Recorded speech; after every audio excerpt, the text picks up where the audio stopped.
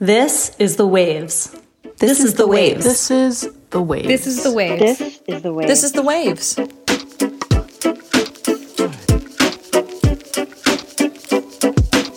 Welcome to The Waves, Slate's podcast about gender, feminism, and spectacular sporting events involving people who literally know no fear. Every episode, you get a new pair of women to talk about the things we can't get off our minds. And today, you've got me, June Thomas, one of the hosts of Working, Slate's podcast about the creative process. And me, Amira Rose Davis, a history professor and co-host of the feminist sports podcast Burn It All Down over on Blue Wire. This week, we're going to talk about the Winter Olympics, a huge international sporting event featuring the best athletes in the world, that's being hosted by an autocratic government currently conducting genocide against the Uyghur population of Xinjiang province, in the middle of a worldwide pandemic, causing environmental damage by hosting skiing and snowboarding events in a place that doesn't usually have snow, put together by a corrupt organising committee amid some very basic sexism. All that's true. These games are a total shit show, but they're also one of the rare occasions when female athletes dominate our TV sets and the national conversation, and when some pretty obscure sports, in the United States at least, get a moment in the spotlight. Amira, as someone who is both a sports nut and an unabashed advocate for the rights of athletes, how do you feel about these games? Should they even be happening? Yeah, this is a topic I can't stop thinking about because I can't believe that it's happening, mostly because I feel like many of us are still recovering from the summer games. That pandemic games has a condensed Olympic cycle. And so it feels like we're barely coming up from air, and here we are at another Olympics, and all Olympics are kind of a mess. This one feels messier than most, but sports still draw you in at 3 a.m. I got very into ski race, like all of these random winter sports. Something still pulls me in, even if I think that these games should probably not be happening at all whatsoever. Yeah. All right. Well, we are both conflicted, but also loving the sports. So when we come back, we'll talk through our conflicted feelings about the games and what, if anything, we're looking forward to watching.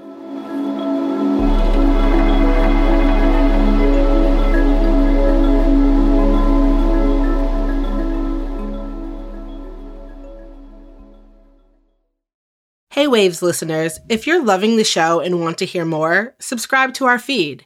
New episodes come out every Thursday morning. While you're there, check out our other episodes too, like last week's episode about the state of romantic comedies. This episode is brought to you by Pepsi Wild Cherry. Pepsi Wild Cherry is bursting with delicious cherry flavor and a sweet, crisp taste that gives you more to go wild for. Getting wild may look different these days, but whether it's opting for a solo Friday binge watch or a big night out, everyone can indulge in their wild side with Pepsi Wild Cherry. Also available in Zero Sugar. So grab a Pepsi Wild Cherry and get wild. Amira, are you generally a Winter Games fan? No. I mean, watching them makes me cold, and every sport in the Winter Olympics seems like a death wish. Like, quite literally, their moves, when you translate them, are always like death spiral or something ridiculous. But generally, I mean, obviously for me, my focus is the intersection of race and sports. I really look at Black athletes. So the Winter Olympics has not really given me a whole bunch to focus on. Although, of course, that's an area that's like slowly, like molasses, changing. And so the last cycle actually in Pyeongchang brought me really into the fold in the Winter Games really abruptly. And so I did feel a little bit more prepared going into these games, even if I'm still like, why are you doing these very wild tricks in the cold? Yeah, no, I cannot argue with anything you just said. I agree completely. And yet I am on record as thinking that the Winter Games are the best games, partly because they're doofy. It's just total doofiness. Every single event just has an element of complete craziness to it. And this is very personal to me, but I used to be a big, admittedly, armchair sports fan. I've never actually played sports, but I've spent a lot of time watching sports on television. And As I've gotten older, I've kind of let go of it, but there's still something about the Olympics. And partly it's because you can just really be into them for 2 weeks and you can be the biggest Winter Games fan there is because no one knows what's going on. Yes, literally there are fans of ski jumping or Nordic combined or skeleton, but they're very few and far between. So I love the instant expertise. I like that the Winter Olympics are like a holiday fling. It's not like the kind of lifetime commitment. It's quick and fast. Yeah, exactly. Absolutely. Well, you know what? I do agree with you on this because I had to prep, obviously, a little bit over the last few weeks, and I now know a lot more about like cross-country skiing. And I was in a sports bar yesterday waiting for my daughter's rehearsal to end, and it was on the television, and they were confused. And I was like, well, you see, they're doing 15 kilometers in classic style skiing, and then they'll switch their skis and they'll do 15 kilometers in skate style in which their ski will go out at the angle. Like I sounded like the most knowledgeable person ever. So absolutely, that is my vibe. Amira, I have to tell you that I was watching that race yesterday and I had that exact thought. And it was only because I had listened to the Winter Olympic preview on your podcast, Burn It All Down. So thank you for that, because even though I was not in a sports bar, which is obviously is the coolest place to wait for your daughter to do something, but even in my own mind, I got to feel like a genius. So a lot of winter sports, they came out of European traditions. You know, the biathlon involves cross-country skiing and shooting. The Nordic combine marries skiing down a hill and jumping off a hill wearing skis. Like you need certain conditions to practice many of these sports. This is a long way of saying that these games are pretty white. Not exclusively. There are several Asian American athletes who we're all paying attention to, and Japan and South Korea especially are highly competitive or dominant even in certain events. But as you said earlier, there are very few Black athletes. There have been some efforts to diversify the Winter Games. How have they gone? Well, it's going. You know, back in 2018, the United States sent the most diverse Winter Olympic team ever, and there was a lot to be made of that. That team featured a record number of Black Americans, of Asian Americans, 2 openly gay male athletes, but it was still 93% white. 93, okay. So, right, so you see like a lot of fanfare for the most diverse ever, and we're not even like breaking out of the 90s.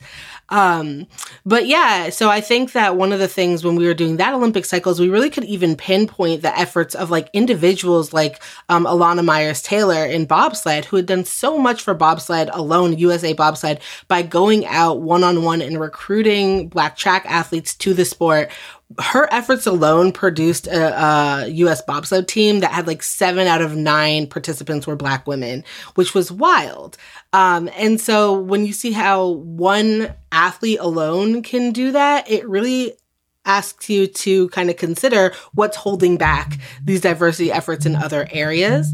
I do think that on the other hand, though, and I'll stick with bobsled to make this example, at the same time, you still have bobsled federations buying sleds from a top manufacturer who openly refuses to sell to Black sledders. He said, if I want to see a monkey drive a sled, I'd go to the zoo.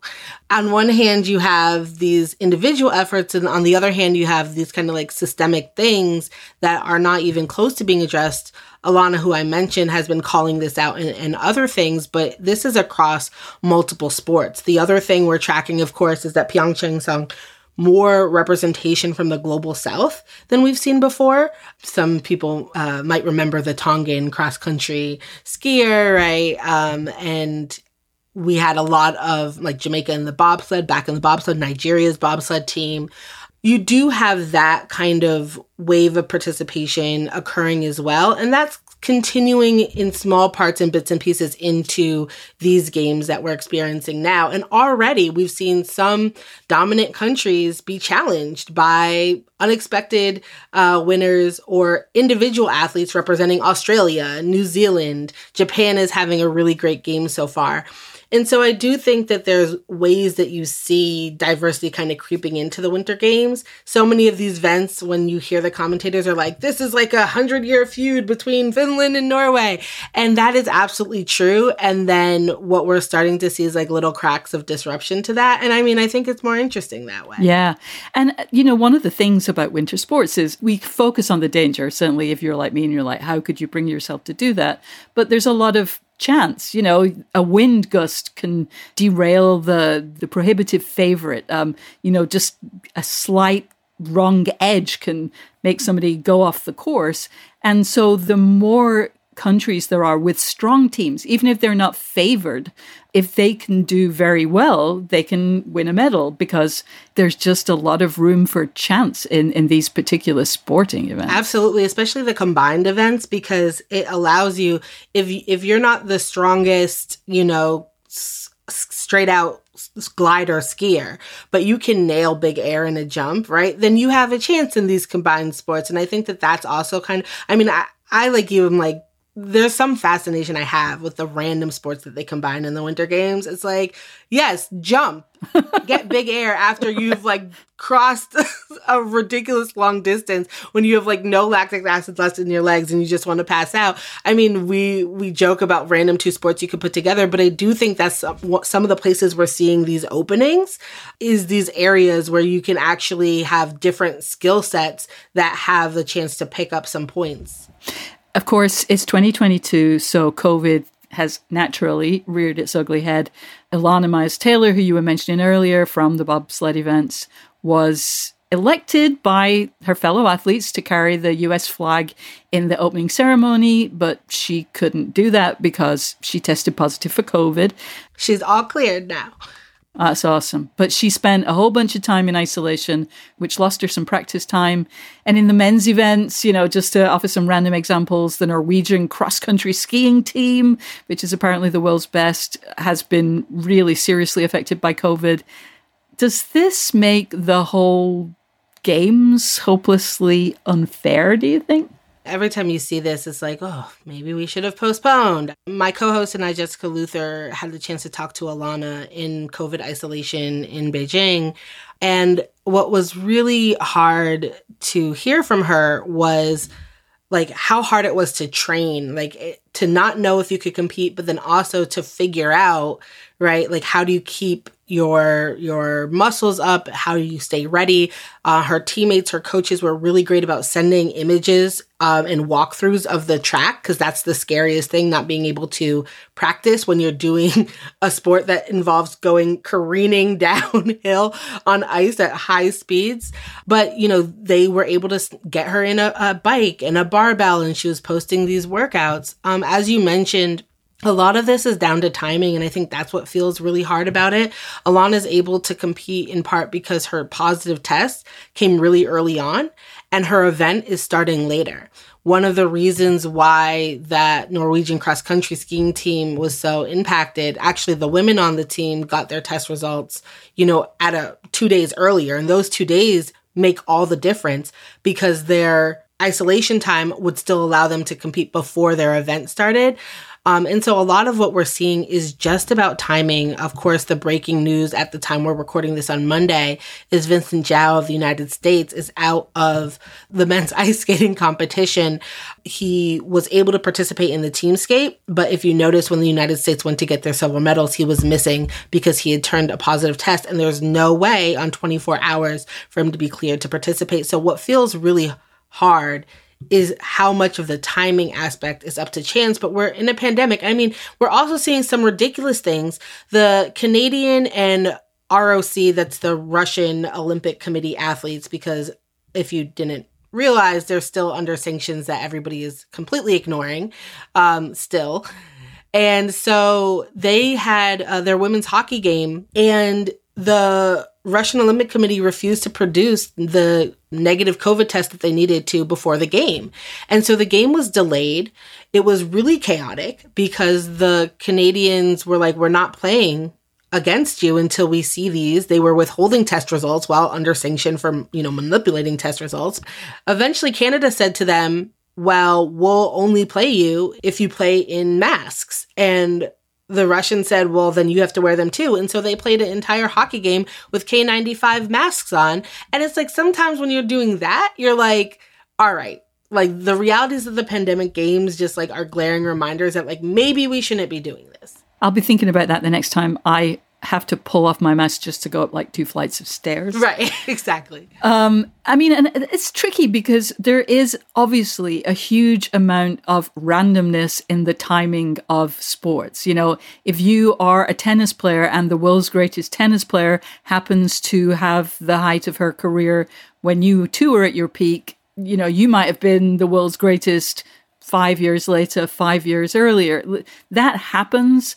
But the 25 layers of COVID complication, random is not really the right word, but it feels like more randomness than we really should be seeing in a, you know, world-class sporting event is coming into play.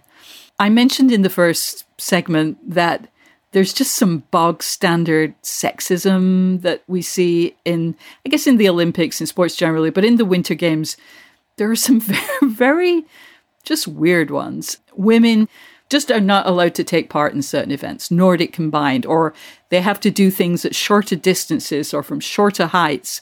It's 2022. What's going on here? And do you see any change happening with that? Yeah, I mean, like you said, here, you know, good old-fashioned sexism. The Nordic combined is the only event at the Olympic Games that does not have a corresponding event for women.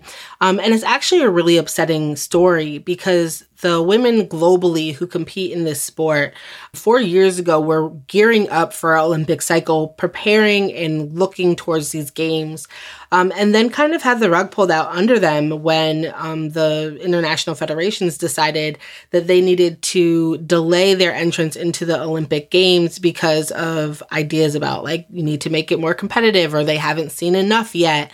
And so really, with quite short notice in terms of like preparation cycles, women who had been preparing for the Olympics were kind of blindsided with the fact that that would be off the table, especially after completing a World Cup circuit, which is, of course, for many of these sports, the next highest international competition and really kind of what sets the stage for the Olympic qualifications and competitions that we see now. And so that is one area to watch as we go into the next kind of Olympic cycle is will these sports, well, that sport in particular, really come and figure out what year it is and think about equity and whatnot. And then also, like you mentioned, these shorter race distances are kind of frustrating when they seem arbitrary.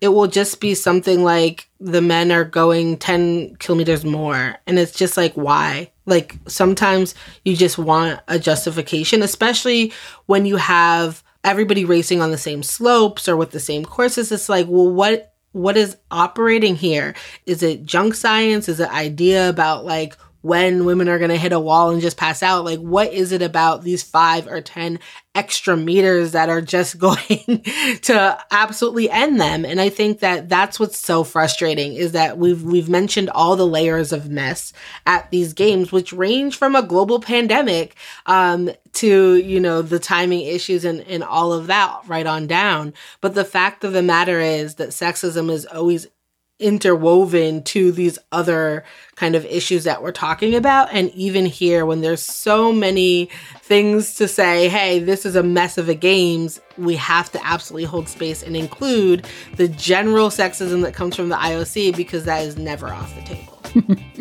No kidding. You can always rely on the IOC to be a mess. We're going to take a break here, but if you want to hear more from Amira and me on another topic, check out our Waves Plus segment, Is This Feminist?, where today Amira and I are debating whether it was feminist for the International Olympics Committee to add mixed gender events to the Olympic Games in order to boost female participation in the Games.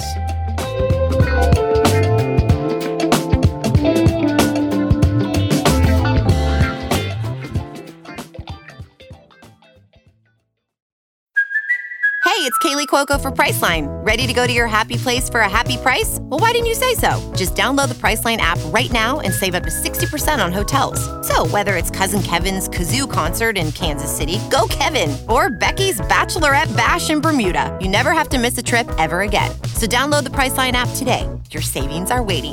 Go to your happy place for a happy price. Go to your happy price, Priceline. For the ones who work hard to ensure their crew can always go the extra mile, and the ones who get in early so everyone can go home on time, there's Grainger, offering professional-grade supplies backed by product experts so you can quickly and easily find what you need. Plus, you can count on access to a committed team ready to go the extra mile for you. Call, click Grainger.com, or just stop by. Grainger, for the ones who get it done.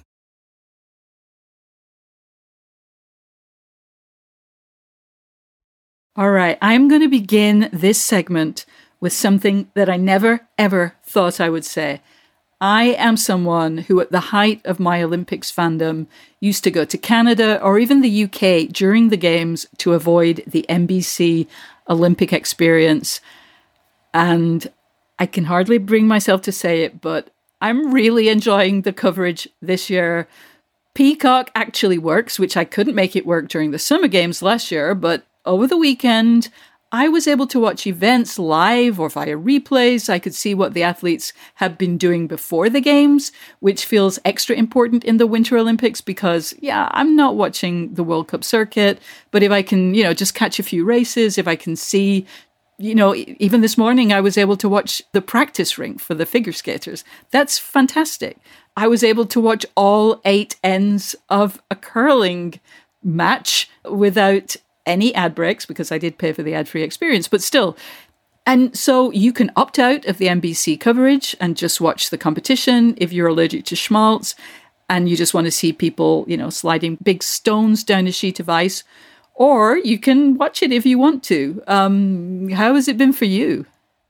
Peacock was like hit or miss over the summer, but it feels maybe we all just are better at it now. Yeah. But it's really convenient as an insomniac to be able to watch live events at 3 a.m., but also figure out what did I miss? What do I want to kind of revisit? There's something that I joined a broadcast for just after like some incredible run that people were talking about, and I just rewound it. That was really great. I must admit, maybe we're just in a new age because I think Peacock, when it first launched, we were just like, what is a peak? What is happening here? And then it's actually like working. And I felt the same way like I do about like Premier League and Champs League on CBS, which by the way is now like the best coverage. So we might just be in an era of like better sports, apparatus and coverage in terms of in our home. Yeah. And I've actually started to miss the Schmaltzy Stories.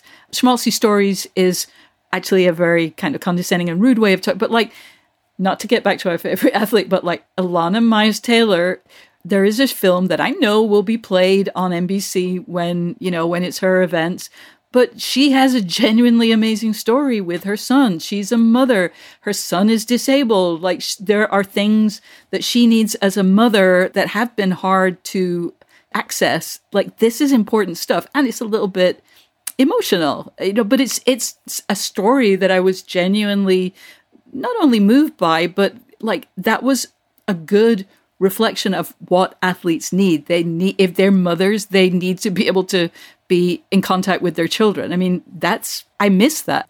All right, so let's talk a little bit about the events. As we said earlier, we're taping this on Monday. It's pretty early in the Olympic competition. Have you seen anything exciting yet? Yeah, Zoe Sadowski-Synnott from New Zealand. She's a snowboarder, won the first gold medal for New Zealand at the Winter Games with an absolutely epic run on the third run. And she's done so much for women's snowboarding. And the thing I liked about her win was twofold. One, her last jump off of the part of the slope they call the Great Wall jump, because it's built like the Great Wall and it's really huge. She got so much air. Like, it was wild to see how far, like, I think sometimes the commentators are like, oh my gosh. And I'm like, it doesn't look like anything different to me. But that was one where I was like, she's going so far. Like, I could see it. But it was the joy, like, when she landed, she was instantly hugged by her co-medalists. And I was like sobbing at how much they were happy. They like literally tackled her. And then all of the competitors like had a little mosh pit together. And it was just like, it reminded me of the summer games of women's skateboarding. And I say women, but it really is teenagers, all of them. And how much camaraderie they had. And I think that really comes from when you see, especially women and girls who have put in so much blood, sweat, and tears to grow the sport, to get it to the Olympic level, and then watch people continue to push it. And that's what I really saw in Zoe. And also her dad gave a really epic, swear-filled reaction to her winning. And I think the second thing that I saw that Jess Luther actually drew my attention to that I just want to put on everybody's radar is Niels van der Poel, who won the 5,000 meters in speed skating and is like wild athlete, but he also gives the best quotes. So if you haven't listened to him talk about speed skating, please do, because his answers are like, they're like, what did you do to do this? And he was like, this all sucks. So like whatever I did to make it suck less, like that's what I knew I had to do. He's fascinating, and he's an elite athlete who just also is like, no, training sucks. This sport sucks. I love it, but like nobody wants to train for this. This is wild that we do it. And I really like his frankness. Yeah, I have to agree with you there. I saw that and I thought, well, elite sports always demand everything of the athlete. Speed skating, anything that gets your thighs to that state, the fun leaves a long time ago. And for him to kind of say, there's no fun in that. So I do these other things to distract me. And then, I come back and ride my bike or skate for another, 10,000 meters or whatever. It's crazy. I'm a huge curling fan. And so I've been listening to a lot of English-speaking people say hard, or shot rock. Everybody wherever they're from, they all seem to, well, except for the Scots, but many of them seem to have Canadian accents when they actually say the curling terms. But also, it's a sport where people just yell. I mean, because you got to yell down the ice, especially in the mixed doubles, which is the first event. People have got to communicate, and the only way you can do that is to yell. And so it's just kind of funny to hear people yelling. And I'm pretty sure I've picked up some Norwegian too, but I'm sure it's just hard. So I don't know how much use it's going to be for me. Okay, lots of Olympic Games still to go. Who are the athletes you're most excited to watch coming up? Yeah, somebody we've been talking about all episode, Alana Myers-Taylor, who's had such a journey back to this place, had her son, thought her biggest obstacle was going to be working back from childbirth to the Olympic Games, and then a pandemic happened. Her son also has Down syndrome, and actually in COVID isolation was the first time she spent more than a night away from him. So dealing with added stuff is so great to see her back there, and I want gold for her so much. It's ridiculous. Also, of course, Mikaela Shiffrin, who had that fall that you mentioned. Want to see her in her 4 other events. And Erin Jackson and Binding and speed skating, who are just joys to watch. And so I'm looking forward to their races. And this one's hard because I know if you watched figure skating at all, you saw Camila become the first woman in Olympic history to throw and land a quad, and then just for kicks, she did another one. And would have landed a third, and unfortunately had the one mistake in her entire program where she fell. It's hard to watch because as beautiful and striking and history-changing, barrier-breaking it is, it's also hard because she's 15. And her coach, Shateri, is renowned for strenuous training and discarded athletes. She always, in the Olympic cycle, has a new trio of dominant Russian teenagers. And just as soon, it seems like they're discarded and kind of actually physically broken. And so she made history last night. And it's also really hard for me. I've spent the last year working on a project on gymnastics, which has a lot of parallels. And it's a sport with tough coaches and young competitors and broken bodies and emotional trauma. And I felt like those parallels were just glaring to me. And so as beautiful as it is, it also feels kind of haunting. Even more than that, though, Amira, the crazy thing about that skate was the music. Who chooses the music that Torvill and Dean, danced in Sarajevo, the greatest bit of Olympic skating in the history of Olympic skating? You use the same music. I mean, it's just a bit too much. It's too much. But nice quads.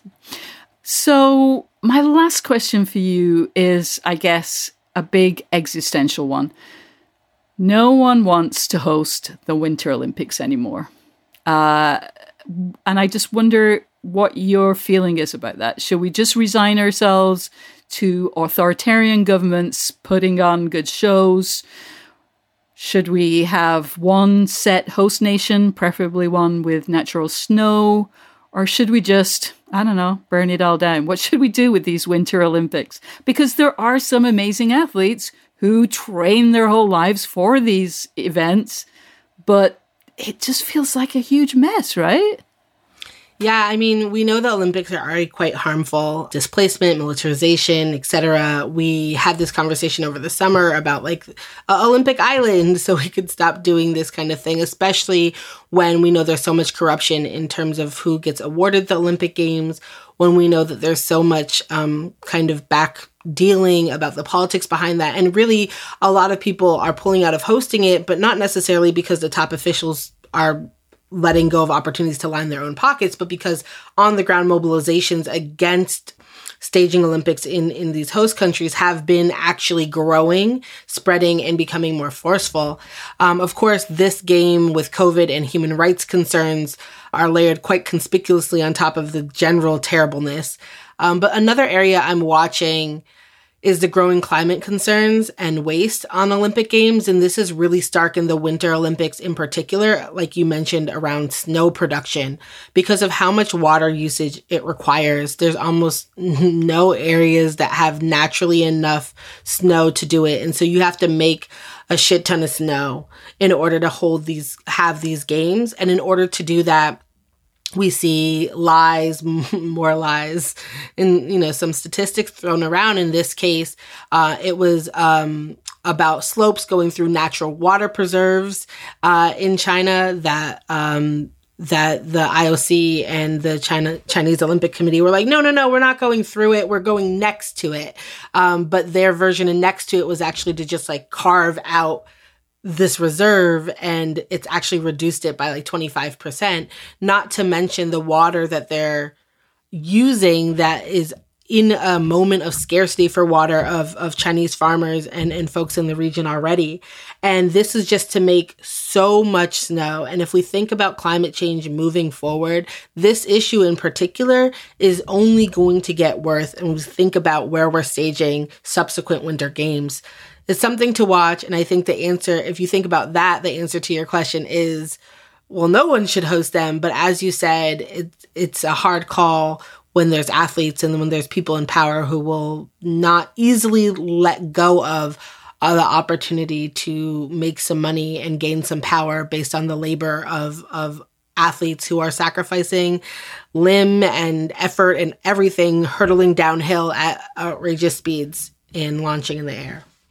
And I'm very conscious that, in all sports, it's a pretty small percentage of athletes who get to, I don't know if you can really talk about what it costs your body and whether you're making enough money to justify that. But in the winter sports, it's just so few athletes that are really making serious money to justify the peril they put themselves in.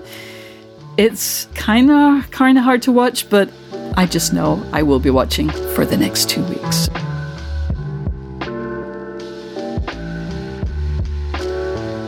Before we head out, we want to give some recommendations. Amira, what are you loving right now? There's a new movie out on HBO right now called The Fallout. Megan Park wrote it and debuted it at South by Southwest last year, and it stars Jenna Ortega, who if you have teenagers like me, might remember from Stuck in the Middle on Disney Channel, but who absolutely turns in such a gut-wrenching performance in this film that follows the fallout and aftermath of a school shooting, a topic that seems persistently timely. But the way that this film in particular explores the myriad of ways that young adults, high schoolers, react to that and how that trauma kind of webs out from them to impact their family and beyond. Me and my 14-year-old watched it together, talked about it, are still talking about it. So that's big. And then the other thing that I have, I mentioned I've been working on this podcast for about a year, I've been getting ready to host the 3rd season of American Prodigy over on Blue Wire. This season is actually called American Prodigies, and that's because we're looking at the long history and current day of Black girls in gymnastics. It will be dropping later this month on February 21st. It features interviews with Black gymnasts from the 1980s to today, all levels from 7-year-olds to Olympians. We're talking about injury and viral videos and Olympic medals and trauma and content warning for some abuse. We're also talking about joy. We're talking about empowerment. We're talking about how over the decades, they have not only found their voice, but really changed what gymnastics looks like and is. And so it has been a pleasure to work on this show. I'm so excited for the world to hear some of these stories and these voices. Some you know and some you don't, but all who you'll love. So that's American Prodigies, Black Girls in Gymnastics, dropping February 21st. Oh my God, that sounds amazing. I know what I'll be doing on February 21st. I want to recommend something, I don't know, I'm slightly conflicted about it because it's yet another space show. And I don't know why. I watch all of the space shows and I've never had any interest in space. I had a realization a little while ago that it might be because in space, the women there's not a lot of makeup in space. So you can't do too much with your hair in space. So maybe it's something about that, but The Expanse recently came to an end. The season 6 finale aired a few weeks ago on Amazon Prime, and it kind of stuck the landing. It wasn't a series finale that changed the world. And at one point, I was like, "Oh no, you're not going to do that, are you? That's not good." And they didn't. There was kind of one more beat, and a thing that I thought was going to be a terrible mistake didn't happen. So I enjoyed that and being a little bit vague, but I'm sure people will appreciate that. And there are some great women characters in the show. And so it's just slightly qualified, but at the same time, I watched every episode with joy. So The Expanse on Amazon Prime. That's our show for this week. The Waves is produced by Shayna Roth. Shannon Paulus is our editorial director, with June Thomas providing oversight and moral support. That's me. We'd love to hear from you. Email us at thewaves@slate.com. The Waves will be back next week.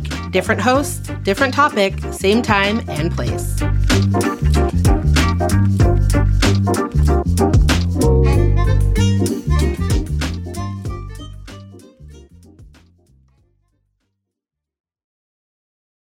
Without the ones like you, who work tirelessly to keep things running, everything would suddenly stop. Hospitals, factories, schools, and power plants, they all depend on you. No matter the weather, emergency, or time of day, you're the ones who get it done. At Grainger, we're here for you with professional-grade industrial supplies. Count on real-time product availability and fast delivery. Call, click Grainger.com, or just stop by. Grainger, for the ones who get it done.